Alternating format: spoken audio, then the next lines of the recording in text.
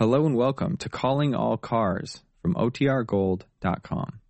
This episode will begin after a brief message from our sponsors.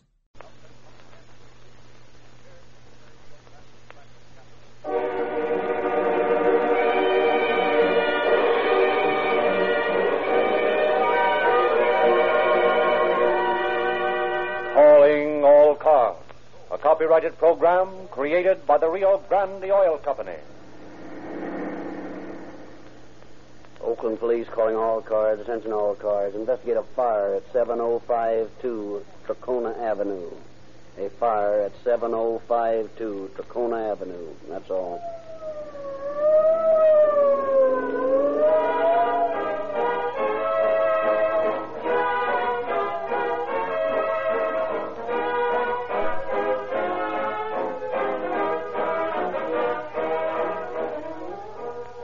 As the facts unfold in this evening's story, notice how efficient modern police methods are. How the alertness of modern fire departments saves lives and property. Notice how important motor performance becomes in the split-second activities of law enforcement agencies.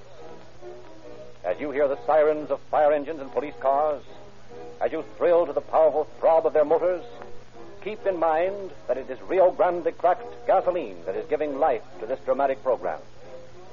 The police of not only Oakland, where this true drama originated, but Berkeley, Fresno, Santa Barbara, Los Angeles, San Diego, Orange County, San Diego County, Maricopa, the largest county in Arizona, and many, many other cities and counties have specified Rio Grande cracked gasoline month after month for all their police cars, fire engines, ambulances, and other emergency equipment.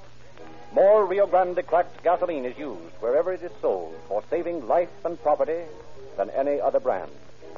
You can have this same police car performance in your car because your independent Rio Grande dealer offers you exactly the same Rio Grande cracked gasoline police cars use. Try a tankful tomorrow.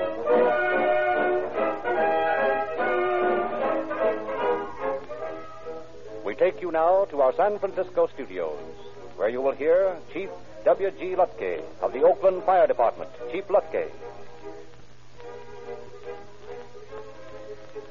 Good evening. Tonight I have been asked to explain the actual way in which the Oakland Arson Squad functions. In order to do that, I would have to have the entire half hour set aside for calling all cars and perhaps a great many more half hours. So I won't attempt the impossible. Briefly, though, the Arson Squad works in complete cooperation with both the fire department and the police at all times. When a battalion chief finds anything of a suspicious nature at the scene of a fire, he immediately notifies the fire marshal, who in turn informs the police, and together they begin an investigation. It is this close harmony between the various departments that is responsible for the record we in Oakland have, 27 convictions for arson in the last 2.5 years. It was this same spirit of cooperation that made it possible for us to eventually arrest and convict the arsonist responsible in the case you are about to hear. In closing, I should like to add that although arson is one of the most difficult of all crimes to solve, the scientific strides that have been taken in the last few years are rapidly making it more and more impossible for a person to get away with it. Science alone is a tremendous foe to grapple with. But when science is teamed with organization, then you have an adversary impossible to beat.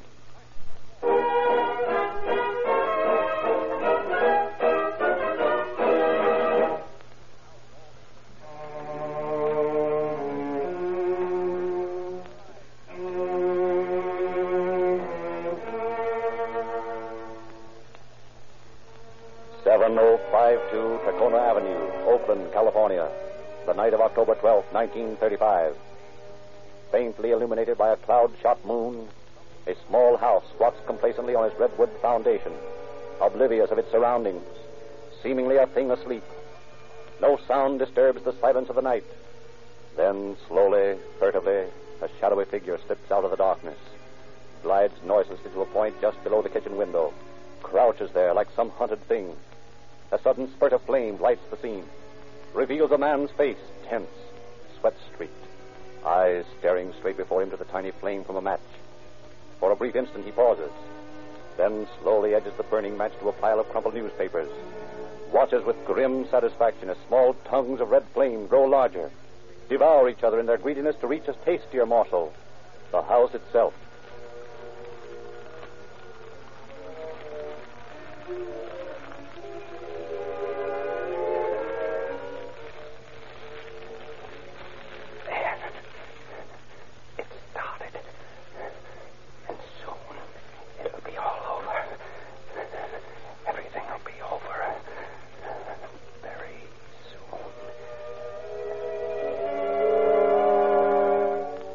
Suddenly, the man tears his eyes away from the glowing flames, casts a quick look about, then glides back into the shadows as quietly as he arrived.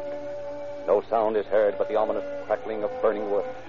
No movement seen except a thin wisp of smoke that billowed upward into the silent house above. Minutes tick by.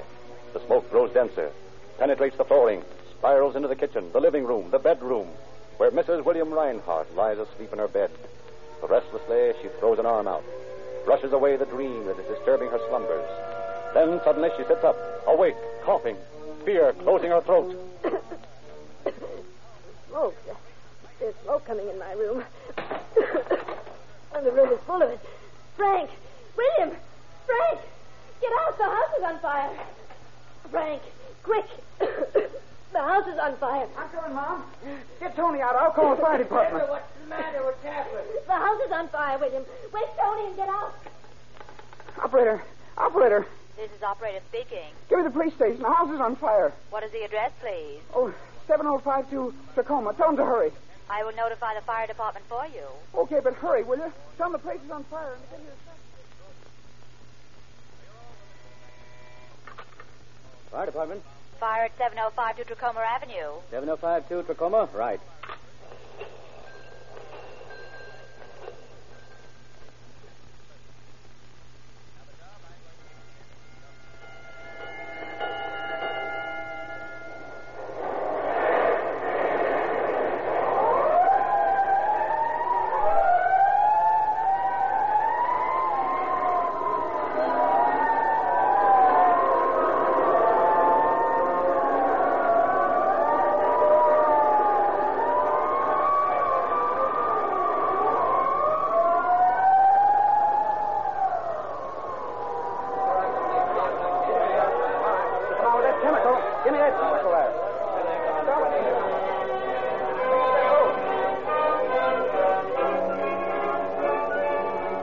Under the command of Battalion Chief Terry, firemen succeed in subduing the blaze before it has done much damage.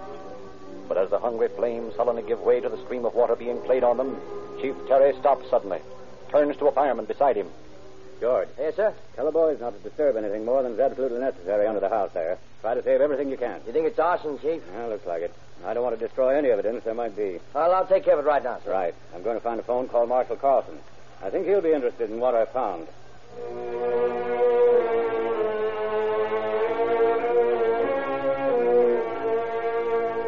Instructed by Fire Marshal Carlson to gather all the evidence he can and save it for him, Chief Terry returns to the scene to await Carlson's arrival.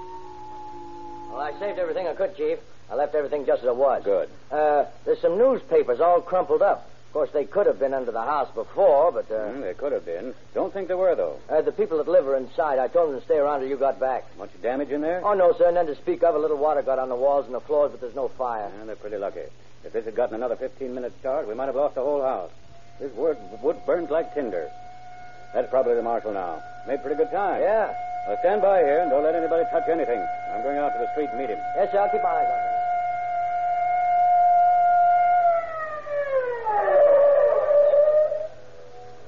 Hello, Marshal.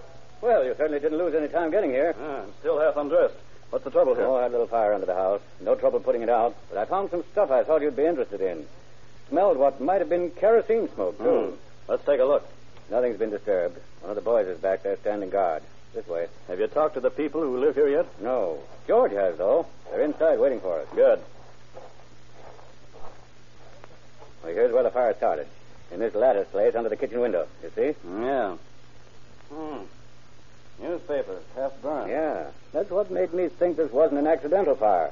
That and the kerosene smell. Lucky these papers didn't burn. They were crammed in so tightly there wasn't enough air to let them burn. And that's the only thing that stopped them. Throw that light over here, will you? Yes, sir. And that's got it. Burned all the under timbers and started on the floor joist, huh? Yeah. A little more time and the thing would have been plenty hot. Now, wait a minute. Lower that light again to where it was a second ago. A little more. There, hold it. What's up?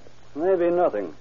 Only half-burnt matches lying near half-burnt newspapers usually means someone meant there to be a fire. The way I figure. By gosh, you're right. That is a match. Hold that light till I get it. There we are. Oh, not much to work on. One burnt match. Plus a newspaper. Plus a distinct kerosene odor. I've worked on less. You stick here a minute while I go out to my car, will you? I've got my equipment out there, and I want to make some tests. That way, we'll have positive evidence when we need it.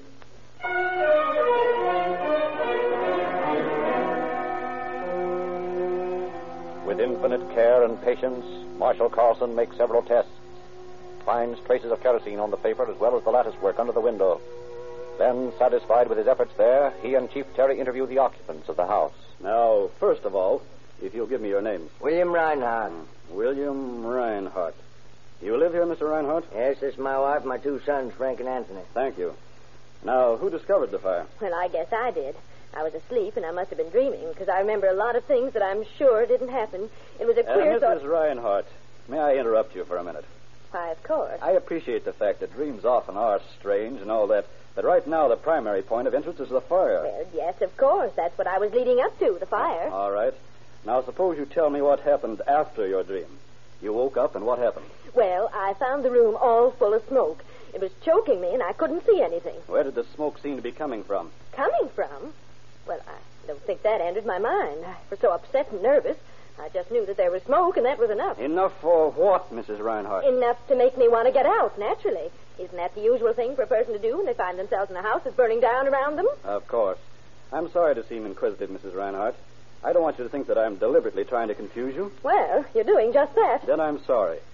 Unfortunately, in the case of this type, there are so many little things that are important to us that we have to ask these questions. Well, the man's right, dear. He's only trying to help us. Well, I'm sorry. I've been in such a state of nerves that I'm afraid I've been terribly rude. I'll try to answer your questions. Thank you. Now, before you tell me the actual happenings, that is, what you did when you woke up, can you think of anyone who might want to burn this house? Why, no. Why do you ask that? Because that fire was started by someone who meant to do just that. You mean to say it wasn't just an accidental thing, that someone tried to burn us? They may not have wanted to burn you, but the house, yes. Why, I never heard of such a thing. You can't think of anyone who might have done it, can you, Mr. Reinhardt? Why, of course not. William, you don't think... Oh, but he wouldn't do this, would he? He couldn't. Who is Lawrence, Mrs. Reinhardt? He's a friend of ours. Yes, you'd better tell him who he is, dear. Oh, but he couldn't do such a thing. He wouldn't dare. Mrs. Reinhardt, I'm afraid you'll have to tell me who this person is. It may be of vital importance. Well, all right. I suppose it can't hurt any if he didn't do it. That's right. Lawrence Stafford was my first husband. I divorced him 20 years ago. I see. Oh, no, but you don't. You haven't heard what happened. What did happen? Well, we were on very friendly terms. We wrote to one another and all that. And then after I married Mr. Reinhardt, we sort of drifted apart for a while, and I didn't hear from him. Then one day I received a letter from him, a long letter, explaining why I hadn't heard from him and saying that he was getting married. Also that he was going to live on in Tucson with his new wife and asking me to keep an eye on his property here in Oakland. This house is his. Well, what makes you feel that he had something to do with this fire? If this is his property, I shouldn't think he'd want to destroy it. Well, I can explain that. You see, after that letter, I had several more. And in one, he said that he was going to lose a property and asked me to assume the indebtedness. He asked me to send him a gift deed, which he'd sign and return to me, which I did. And then, after Mr. Reinhardt and I moved in here, the other letters began. What other letters, Mrs. Reinhardt? Well, the ones that I can't understand. Abusive, mean, threatening letters. Threatening? In what way? Well, he said that I'd tricked him into signing the deed. He wanted the house back, and he meant to get it or else know the reason why. And he used language that didn't sound like him. I just don't understand it at all. Mrs. Reinhardt, you don't happen to have any of those letters, do you? Yes, I do. I kept them. For some reason I can't explain. But you kept them. That's the main thing. Yes? I'm going to ask you for them, Mrs. Reinhardt. Oh, dear, I hate to cause any trouble. If this man is not responsible for the fire tonight, I promise you these letters will be kept absolutely private. Well, all right, then. I'll get them for you. If you'll excuse me, I'll find them.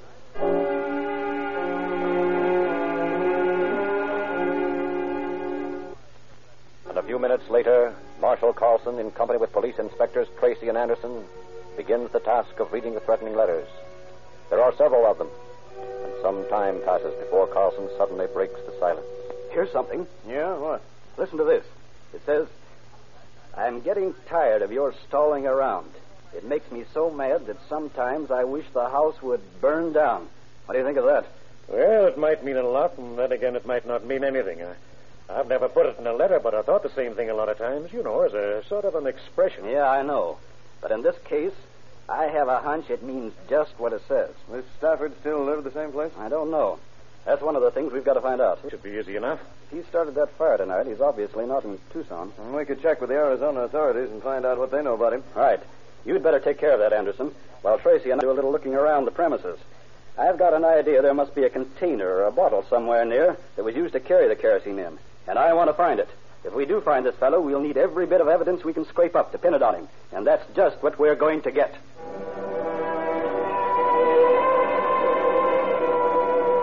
Accordingly, Inspector Anderson returns to headquarters, and Carlson and Tracy begin a thorough search of the surrounding territory.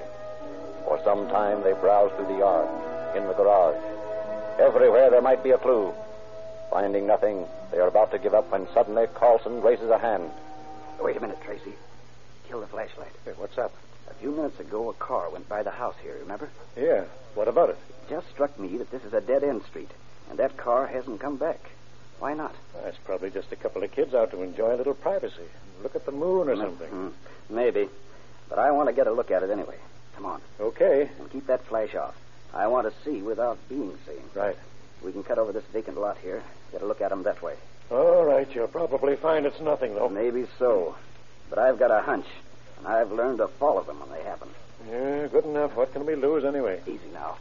They should be parked somewhere over that little rise ahead of us. There they are. Right where I figured they'd be. Yeah, it looks like they're just sitting. Yeah. But take a look at those license plates. Huh? Say. Yeah. Arizona plates. And the gentleman who wrote those letters is from Arizona. Come on. Let's talk to them. Yeah, okay.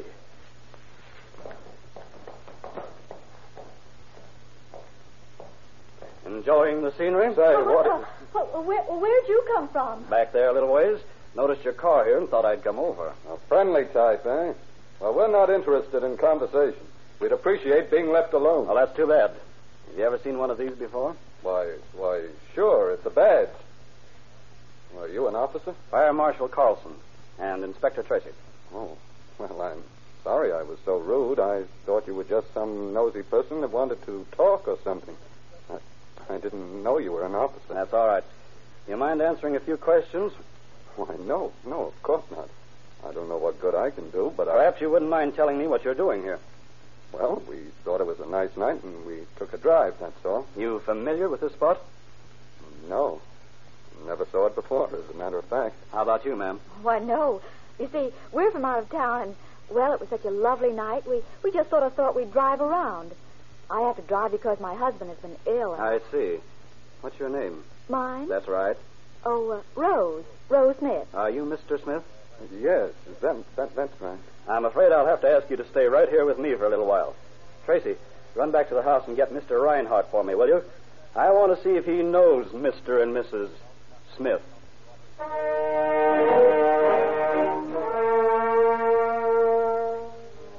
And Marshal Carlson's hunch bears fruit when Mr. Reinhardt arrives on the scene.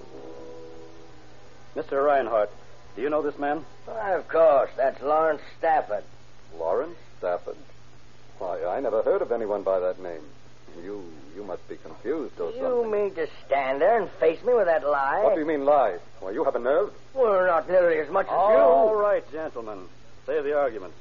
Tracy, watch these two while I look through the car. Okay. All right, come on. Get out of the car, both of you. Why, I never heard of anything so disgraceful in my life. Being pulled out of your own car like Come on. Get out of the car. Oh, I'll get out.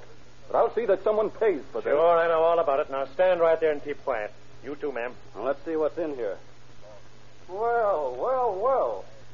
Now, isn't that interesting? Hey, what you find? Just a small item. A gallon jug with kerosene in it. Come on, Tracy. Let's take Mr. and Mrs. Smith to the station.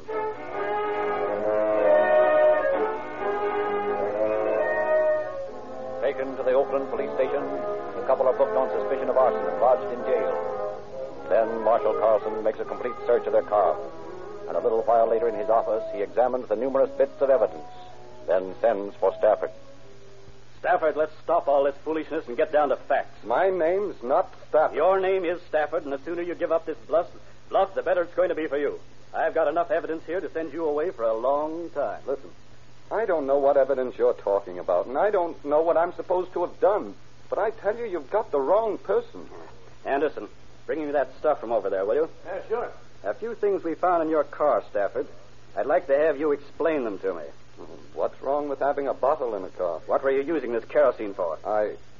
My wife bought it. She was going to clean the spark plugs on the car. So she bought a gallon. Yes. That's a lot of kerosene just to clean a few little spark plugs. Well, that's her business, not mine. How about this .38 automatic? That her business, too? I carry that for protection. Of course. I imagined that would be your answer. Now, one more thing. I noticed among your effects a handful of table matches. They were in your coat pocket. You in the habit of carrying matches? Well, sure. Why not? Everybody does. That's true enough. But not everybody carries the same kind of matches that were used to start a fire with. And not everybody carries a gallon jug of kerosene. And not everybody happens to be just riding around a block away from the scene of a fire with all these things. You're just wasting your time with all that talk because I didn't have anything to do with any fires or anything else. Perhaps your wife will feel differently. She's had time to think it over. Take this man out, Anderson, and get me his wife. Well, Mrs. Stafford, are you ready to talk to me? About what? About a lot of things. First of all, why you said your name was Smith tonight. What was your reason for that? Well, it is Smith. No good, Mrs. Stafford. I just talked to your husband, Mr. Stafford. And he said... He did. Oh. Now, how about getting it off your chest? Well, as a matter of fact, I did say my name was Smith because I was nervous and I didn't want to be involved in any trouble. And, well, I thought that was the best thing to do. Oh, it was silly, and I realize that now. What were you doing parked out there tonight? We were looking for an apartment, and we read about one that sounded right, and, well, we were looking for it, that's all. Funny place to look for apartment, Mrs. Stafford, on a dead-end road parked with the lights out. Well, that's what we were doing. All right. We'll pass that up for the moment. Now about your husband. Why did he try to burn that house down? I don't know what you mean. You don't remember anything about how Mrs. Reinhardt's house was set on fire? I certainly don't. I didn't even know it had been. You're in a pretty tight spot, you know. I don't know anything about that. All right, then. We'll just sit here and talk until you do remember.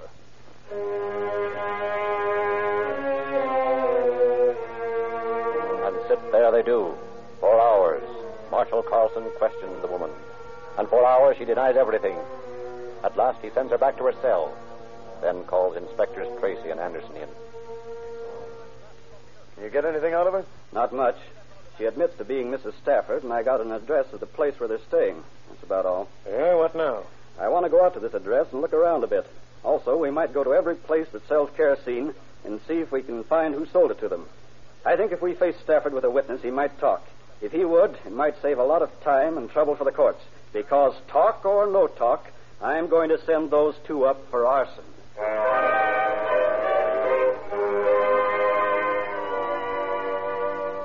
And after investigating the apartment where Stafford and his wife have been living, Carlson begins the tedious job of checking each place where kerosene is sold. It is a thin chance, but after several unsuccessful attempts, he locates a small gas station near the scene of the fire where the attendant recognizes the description of the Staffords. Says he sold them the kerosene. But when Stafford is faced with this new development, his answer remains the same. He denies ever having seen the attendant in his life.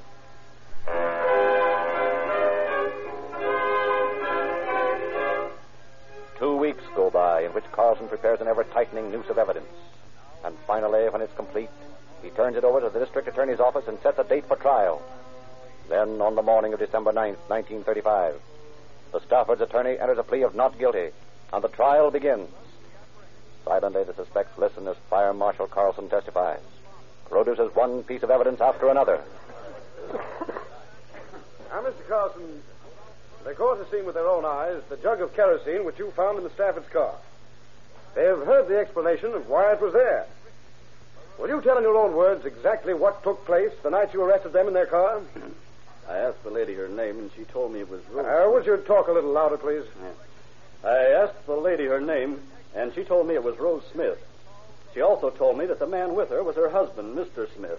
Then I asked them what they were doing there, and they both said they were just taking a ride. I thought it was kind of funny, their being there and all. So I asked Inspector Tracy to go back to the house and get Mr. Reinhardt. He did that. And while he was gone, I talked to the suspects some more. They were very nervous. Didn't seem very happy over the prospects of meeting Reinhardt. Your Honor. Your Honor, my clients have asked me to withdraw the plea of not guilty and enter one of guilty. In doing this, may I ask the court to be lenient? Mr. and Mrs. Stafford realize the error of their ways, realize that what they have done in a moment of weakness is bad. But surely, Your Honor, the fact that they have repented, that they only want now a chance to begin again, surely that should appeal to the mercy of the court. Your Honor, Mr. Haller, this court is a place of justice, not a bargaining mart. I shall have to ask you to refrain from any more irregularities. Court's adjourned until 10 o'clock tomorrow.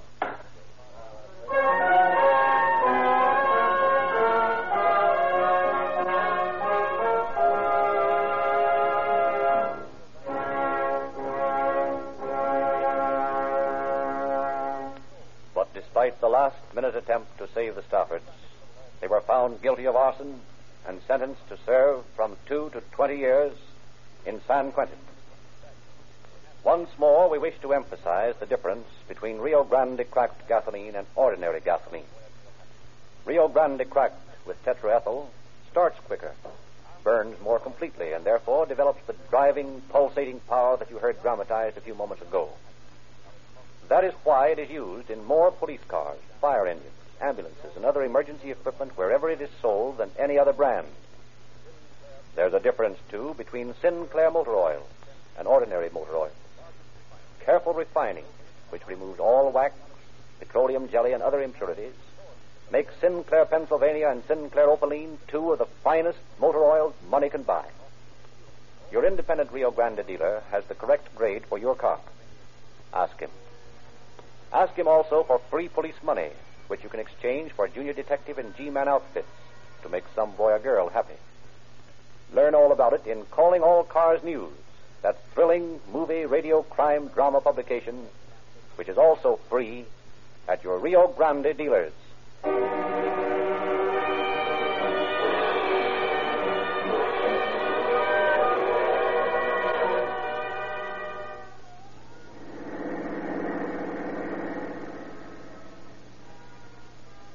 Oakland Police calling all cars, attention all cars. A cancellation of broadcast 158 regarding a fire. Suspects in this case now in custody. That's all.